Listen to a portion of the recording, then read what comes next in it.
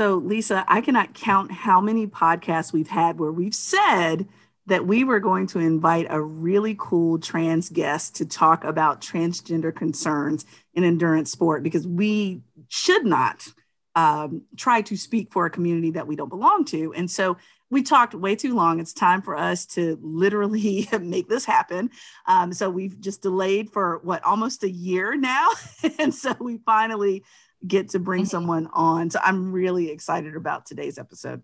Yeah, it's going to be great. And I think it's really timely given all of the anti-trans bills that have been passing in the United States, particularly against trans girls and women and participating in girls and women's sports. So, advocacy around that issue is critical, I think. So after the break, we will introduce our two guests and we will have some learning. I'm Dr. Shauna Payne Gold, and I go by she, her pronouns. And I'm Dr. Lisa Ingerfield, and I go by she, hers. Welcome to Unfazed, a podcast to disrupt your normal and challenge your brain to go the distance.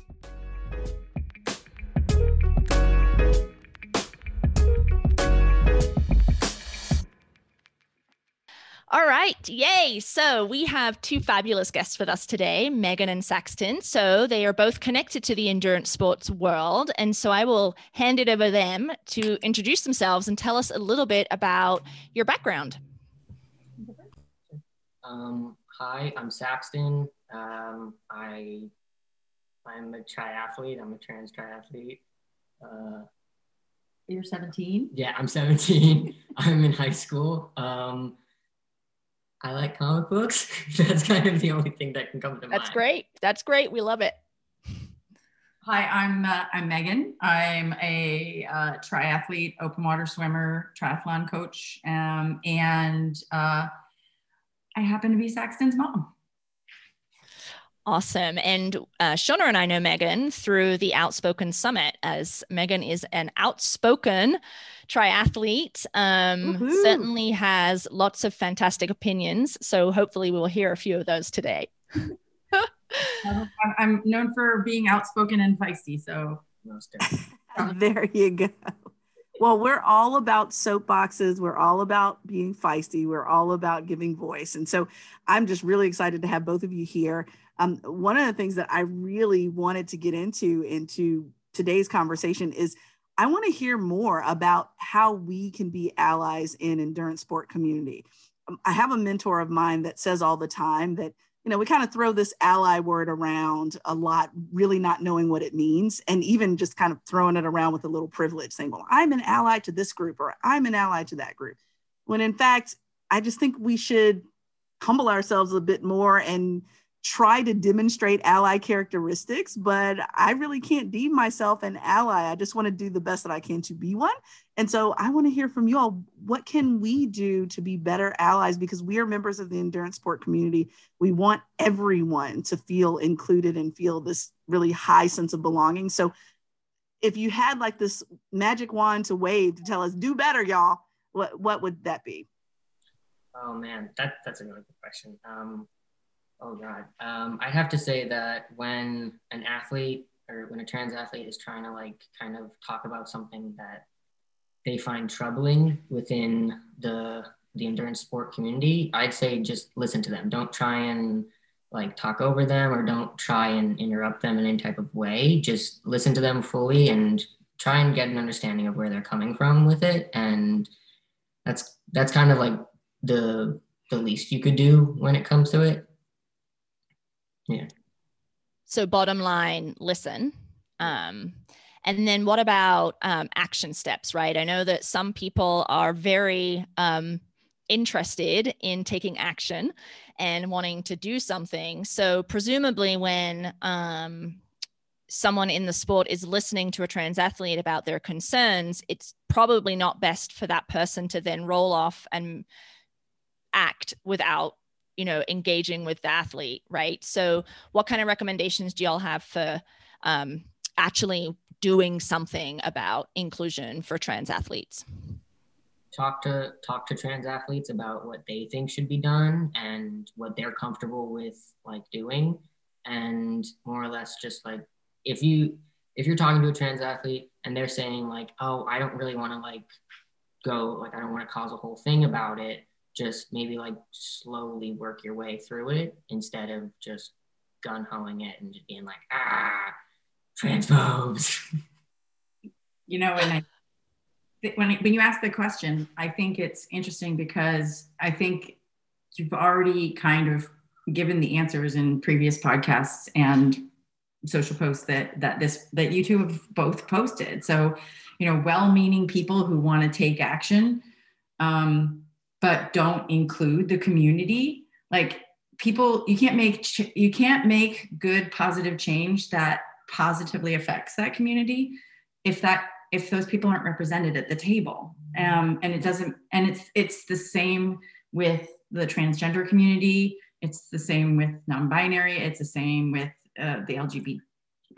So, and it's the same with, you know, any other diversity initiative.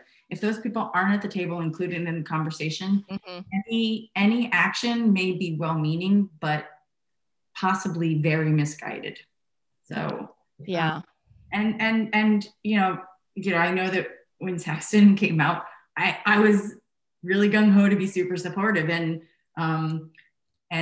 some things were great and other things were maybe a little too much too soon, you know, because I was just like wanting to show how much I cared and supported. And so I had to really learn to listen more and do what he wanted when he was ready. So yeah. As like maybe a month after I came out, she was like, we're gonna get you on hormones, we're gonna get you top surgery as soon as possible. And I was like, okay, slow. I was like, slow down. Like, I just said I don't think I'm a girl. And she was like, oh, when I came out to her first thing said out of her mouth was, we're not going to the penis store today. That's out of context, but that's another story. We were in a Uniqlo. We were in a clothing store. As loud as possible. I did way better the second time he told me. Okay. Well, that's great feedback though, right? Because there are many people who so desperately want to be an ally, like Shauna said, and they want to do the right thing and they're tripping over themselves, right? But that could be at a speed that is uncomfortable or inappropriate for the person that they're trying to support, right? So taking a step back and the listening part that you've both mentioned, I think it's simple, but gosh, we're really bad at doing it. You know, like, you know, if we're whatever community we're trying to support, you know, a community we don't belong to. Yeah. Speak less, listen more. Right. And I'm even thinking about, so Saxton, I've had a number of students. I'm a professor. I teach in higher education. And so I have college students that come to me, and I'm very grateful and feel blessed that they would even think of feeling comfortable enough to come out to me for any reason. And when they do, in the beginning, many years ago, I felt like I needed to say something, like I needed a good script, or, you know, what do I say in response, et cetera. And now it's been more of sitting and listening. I usually ask them if it's okay to give them a hug, and I've gotten 100% out of 100 with that. Some of them have completely wept. Others of them have said, okay, great. Now I feel okay enough to go home and tell my parents or go tell someone else. And so I don't even think I said nothing coherent. I didn't say anything at all. And I'm wondering if not saying anything is okay, but it sounds like it is if it forces me or people like us to listen more rather than jumping to a quick conclusion. So it kind of reminds me, Lisa, of doing diversity to people rather than being accepting of people. It's like, okay, I got a whole plan. This is what we're going to do, Saxton. Let's do it. And it's like, even though that's my type A, go get it personality, I have to rein it in. And so I appreciate what you're saying about listening first, doing much later after we get green lights to do so. It's you always want to get consent in any type of case with anybody, whether you're going to do anything. And no matter what they say, like if they're not saying like, okay, go ahead and do this, just wait. Mm-hmm. Yeah, it's profound in its simplicity, right? So I'm curious, thinking about allyship, but taking it kind of beyond the individual. whether that's a friend or, someone you're in a race with or in a workplace. How, what's your experience both been with the national governing bodies? So in your case, it would be USA Triathlon, presumably. How have you found the experience in working with them to help them be more inclusive and to make sure that you have a fantastic race experience? Well, they were really good with my name change when I first came out, and I was getting everything kind of like set up, and we couldn't legally change my name yet. But USAT was really quick with it, and like I got a new card really like fast, and then they changed the gender marker on it really, really fast, and so that was just really great. They were amazing with it, and I ended up competing in the boys male high school championships. Yeah, against a bunch of 18-year-olds when I was 14, pre-T. So, one of the things that moms of trans kids should know is that I think I've read a bunch of articles about how moms tend to become unwitting advocates and legal experts, because you're advocating for your child who can't legally do these things on their own, like change their name, change their passport, change their birth certificate. And every single thing is a fight. Every single thing, even in states where laws have been passed to make it easy or to protect the child, it's still really hard. So, there's a lot of horror stories that I even have about us, for example, birth certificates and passports, where federal laws versus state laws had us in these no man's lands where it took years to get that stuff changed. We were very lucky because we moved to San Francisco about a year before Saxton told us. Yeah, it was not even a whole year. It was a couple months. And it wasn't a huge surprise, but we were really lucky that we lived here because SFUSD was really, really helpful and supportive and changed his school records even before all the legal changes happened, and then kept the originals, but locked the record so only we could see it. And actually, no, they made one mistake, but for the most part, they did it in one day. So they did stumble and make one mistake in the past couple of years, but for the most part, they did that. And then the one thing I wanted to call about the national governing bodies is our position of privilege in this, to call it out, because it is really, really different to be a young transgender woman versus a young transgender man. And Saxton, I think is keenly aware that he went from being a 14-year-old young white woman to being a 14-year-old young white man, at least in other people's eyes. He was always a man, but and that was far easier in terms of the national governing body and sport than if he had been a male to female athlete. We didn't have to get there were no hormone tests that we had to do or things like that for him to be able to compete. And so we were really very fortunate. Yeah. And that didn't mean it was easy for him to compete, right? Especially emotionally, I think. And we learned that. It was a very emotional experience, and it was really mixed in terms of, you should tell it more than I should, but there was a lot of dysphoria that kind of played into when I was racing and kind of how I felt racing. And so that really kind of changed. It really changed racing for me in general when I started to just being like, oh, like that's why this has been making me uncomfortable, or like, oh, I don't really like it when I have to wear the skin tight suit while I'm biking. So I'll wear like double layers. And then when I'm running, I'll wear double layers too. And I just get really tired because I'm sweating like a pig. Yeah. It was 100 degrees the day he raced for his first male race. It was really hot. It was really competitive.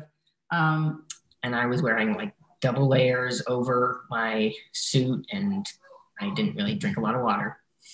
But there were snow cones. They were. And then I took yeah. Thank you for sharing that, because I'm thinking about, it sounds like the administrative process at USA Triathlon was fairly smooth, and also in the school district. But that's not the end of it, right? Like there are these other components for trans athletes, particularly maybe that very first race where they're competing in the gender with which they identify and what that might feel like, and having support people around, right, to either debrief that or cheer you on. It sounds like that's really important. Yeah, none of the other athletes really kind of like knew, or like I didn't tell anybody. And she was like her, my sister, and my stepdad were the only people who kind of, I guess, they knew. And I didn't know anybody there from past races. I've actually run into a few people at different races who have just been like, "Oh, you're in the male category now," and I'm like, "Yeah." And but there they were just, nobody really knew. It was great. One guy, I think, kind of suspected it when we were at the pool, like right before we were about to jump in, but he didn't really say anything. He actually stuck with me a little bit on the bike and the run occasionally before he passed me, of course. But he was really great. And afterwards, he kind of was just like, "Good job, man." Like he kept emphasizing like man, dude, and all of that, and like guy. And I was like, thank you very much for that. Did that felt validating, or it felt too much?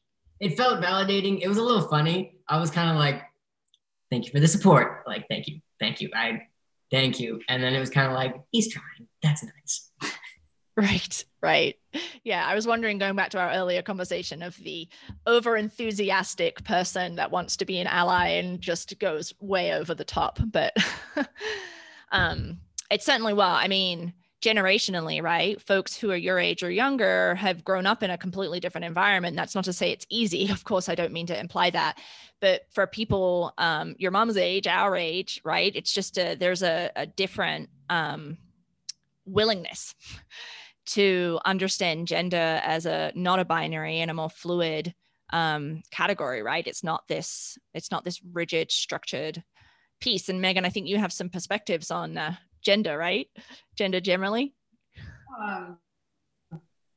That's a pretty broad part of the question. Did you want to narrow it down? Because I was giving you the floor to your feminist soapbox, but gender and sport. How about that? How about you share some thoughts around the fact that sport is so rigidly stuck in a binary?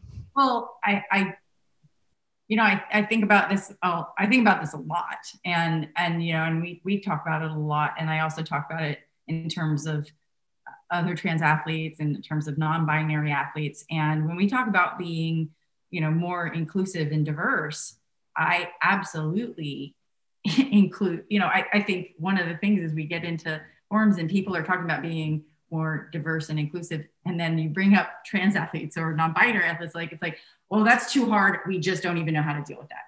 And pick a side, and you've got to do this, and it's actually not that hard if you think about it. I don't, like, you had asked at one point if I thought that sport should be gender neutral, and I don't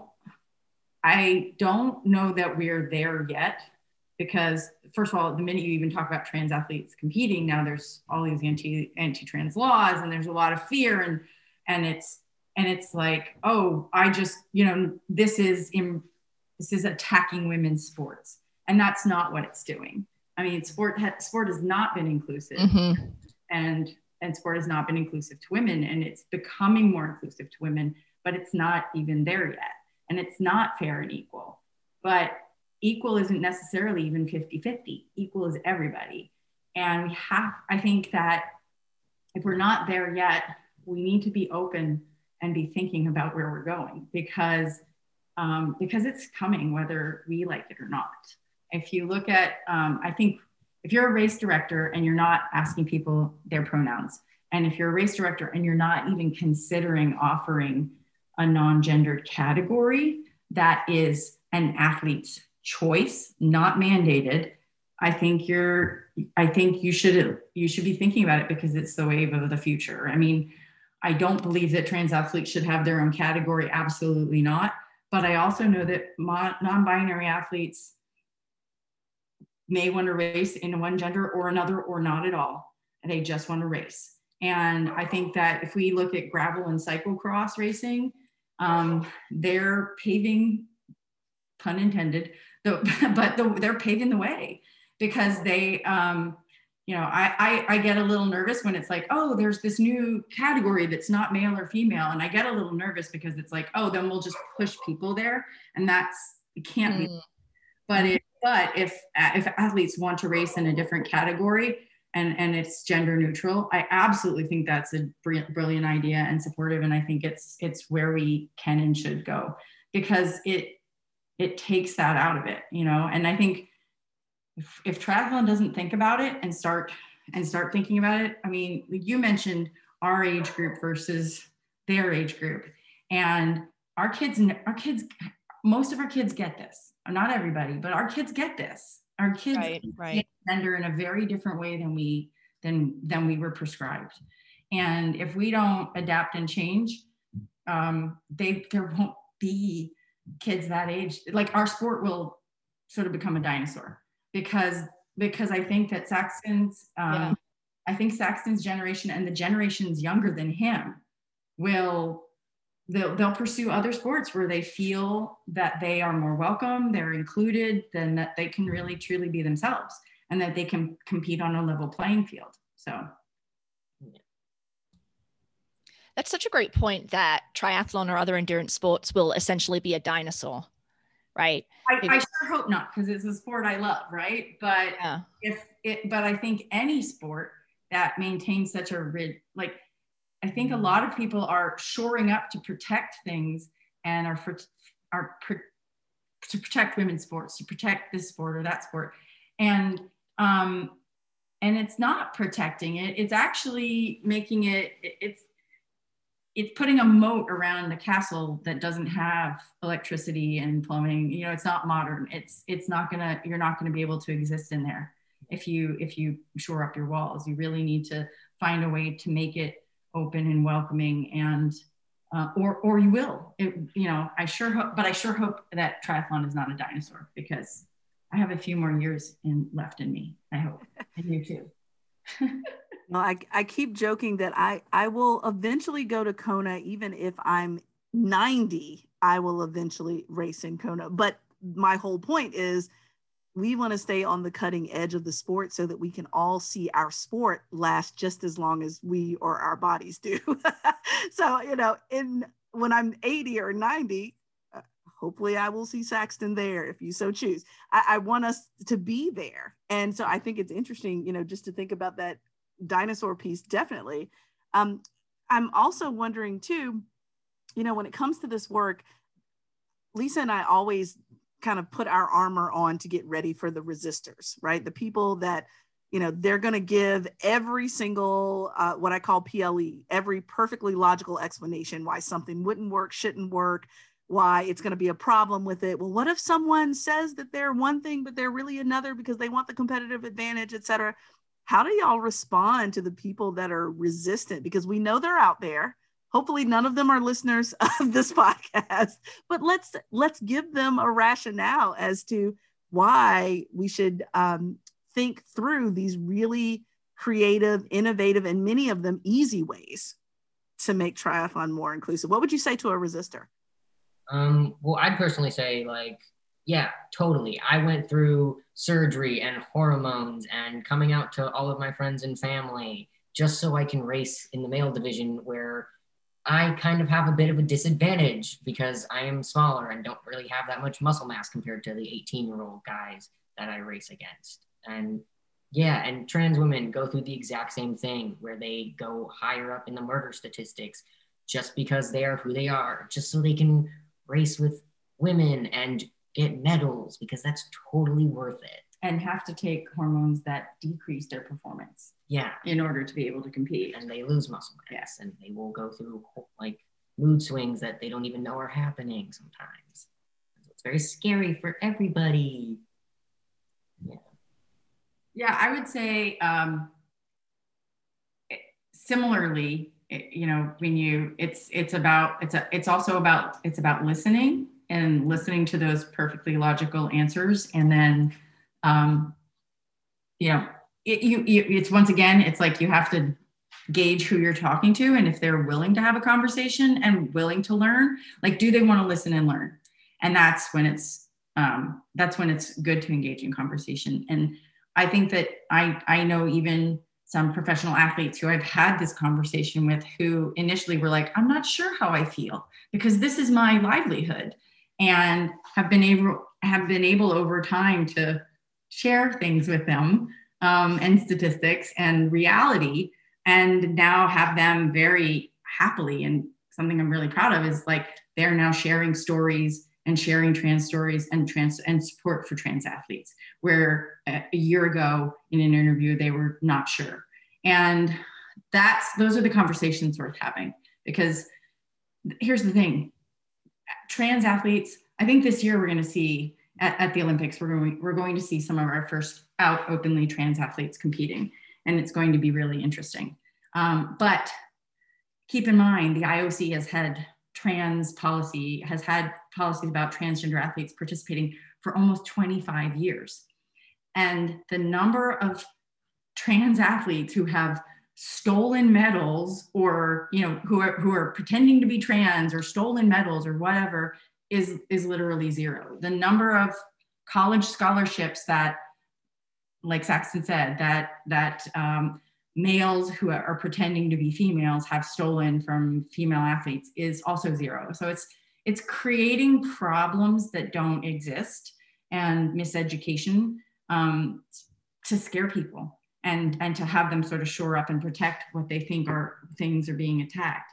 And as often happens, it's generally people from places of privilege that are spreading misinformation and causing people who don't feel like they're in a position of privilege to kind of try to hold on to the few privileges that they have.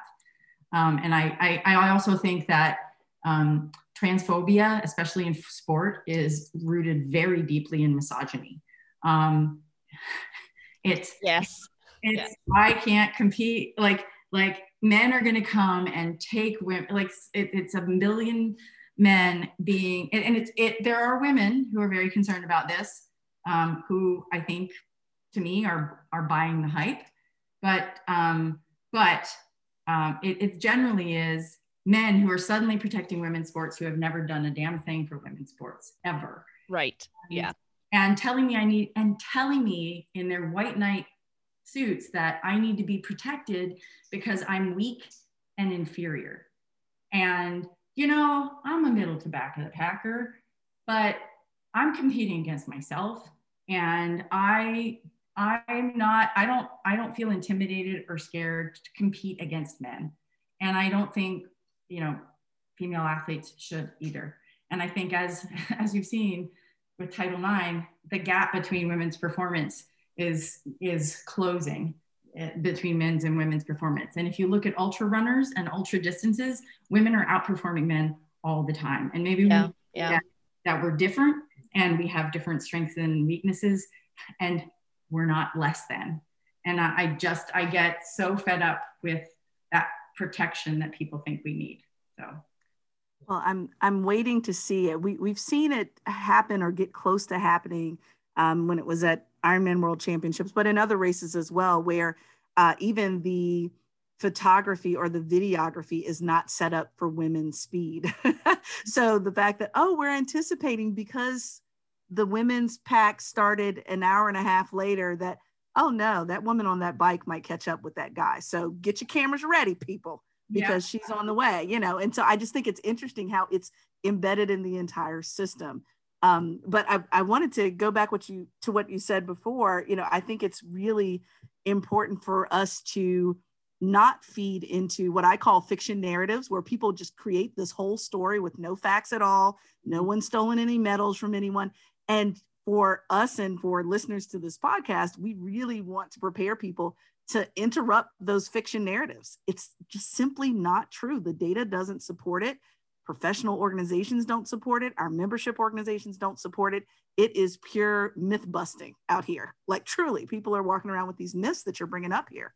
And you got to remember though that, like I said, it's like having the conversations with the people that are open and willing to listen, because I've had that myth busting conversation with athletes who are like, well, Ironman should do this, or USAT should do that. And it's like, yeah, they actually they have policies, and they've done a lot of work on this, and they followed the IOC recommendations.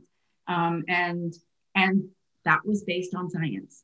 And still people are like, yeah, but Ironman needs to do something. And it's like, did you just miss that entire conversation that I just said, that they've been following the science, they've been working with the IOC, and that they've had policies for 20 years. So they are doing something. And that's, so yeah. And I'm with you on that. I like the fiction narrative topic, because and then you kind of figure out, oh, but you're a fan of fiction, so I'm not going to win here. So a lot of people don't really use Google as much as they should when doing their own research on kind of just everything that relates to trans athletes.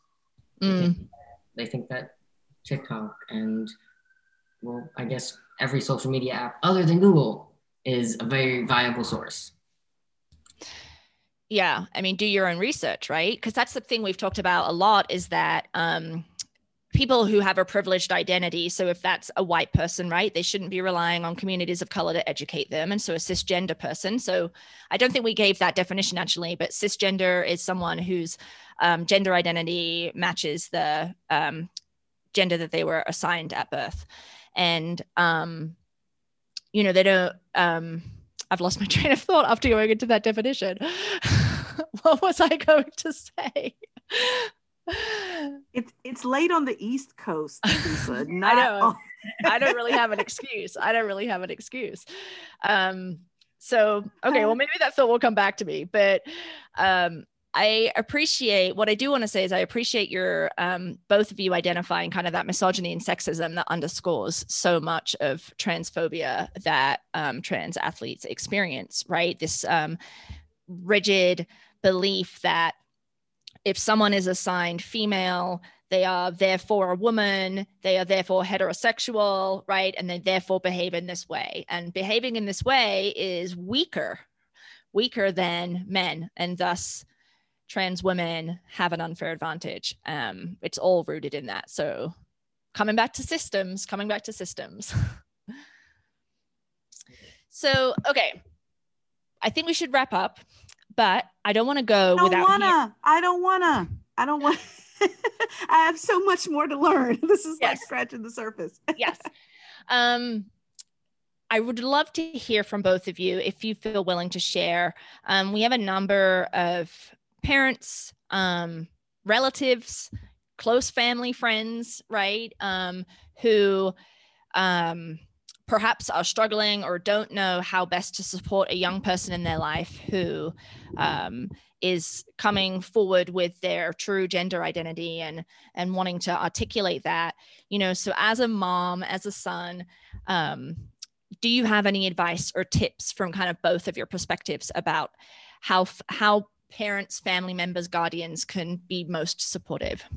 Well, I would say kind of let your kid do their own research on how they identify. Like, don't try and be like, oh, I think like, oh, maybe this like might be a phase, or don't say that. Like, even if it is, don't say it, because you're just kind of demeaning how they feel. You need to just sit back and watch them grow and watch them kind of figure out who they are as a person. And that's kind of like the most that you can do, is just let them be themselves. Don't try and shove them into a little corner of being like, oh, wear this, wear that, wear this. Like if you're going to a family function and they want to wear something, let them wear it. Like, let them express how they feel. Let them use whatever pronouns they want or go by any name that they want when they're out in public. Like, just let them be themselves. I would say it goes back to what we were talking about before about listening and letting, and I love you, you nerd, so much. I'm a really proud mom. So what I will say is, a lot of times as a parent, there's, first of all, I think there's this protective mama bear thing, which I have, which now just doesn't include my child, but includes all trans kids. I'm pretty protective about all trans kids now. But it's listening and letting them be themselves and figure it out as they figure it out. And it's so not about me and about like I hear people, I see things where people are talking about like, well, it's hard for me to remember, and it's hard for me to remember the new name, and it's going to be hard for grandma. And it's like, it's actually not that hard, and it's not about you. And I think that the turning points for us were when we first started. It was like, okay, all of the research, all of the science, all of the books, all of the support groups that we can join and learn about and how we can be supportive. And, I think the first things were the stats about suicide in kids who don't feel heard or recognized or accepted. And it scared the bejesus out of me. And that's the nice words I can find. But and so it became really important to find the right words when you don't have them. And that was really about like, tell me what you need, tell me what to do. And, but no, you don't have to correct me when I get the name wrong. And you don't have to, it's not your job for me to be better. It's my job for me to be better. And I think it's the same way, just when you were talking about being a good ally, it's the same way in terms of being a good parent. And it's you're a lucky parent when your kids get to teach you every day. So, I think you mentioned, the one thing I wanted to make sure I talked about was, you mentioned about the trans legislation happening. There's a lot of anti-trans legislation going on right now.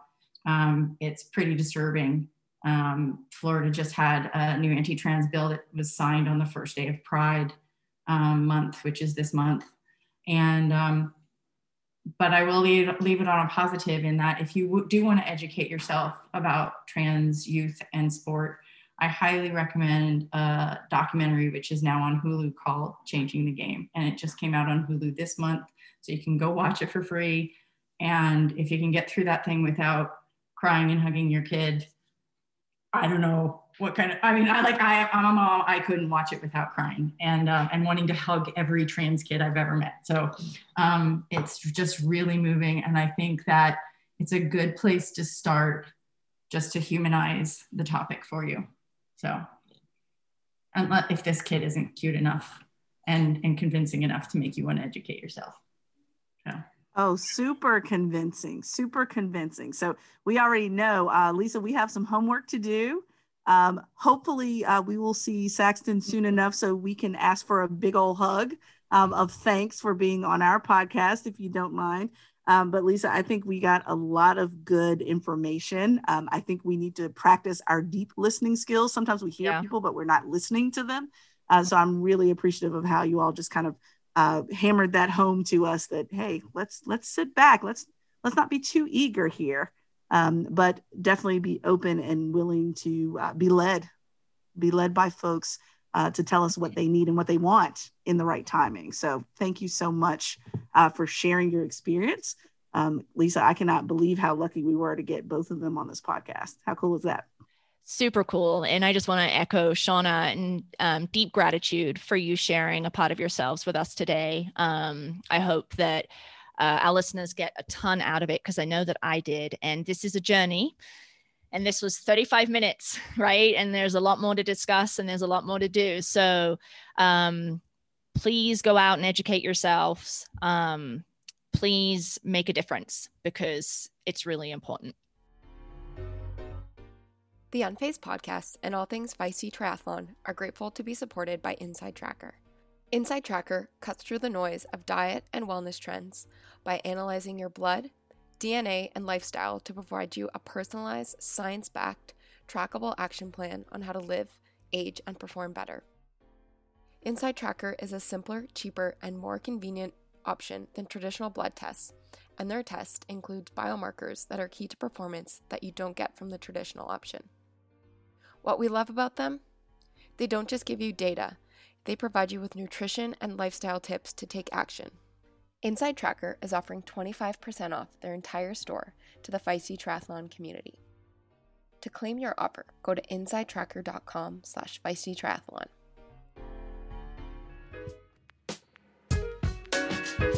Unfazed, a podcast produced by Live Feisty Media and supported by the Outspoken Women in Triathlon Summit. Edited and produced by the fabulous Lindsay Glassford. Email us at info@unfazedpodcast.com and find us on social at Try to Defy, at Dr. Gold Speaks, or at Outspoken Women in Tri. I'm Lisa. I'm Shauna. Thanks for listening. Stay unfazed, folks. See you next time.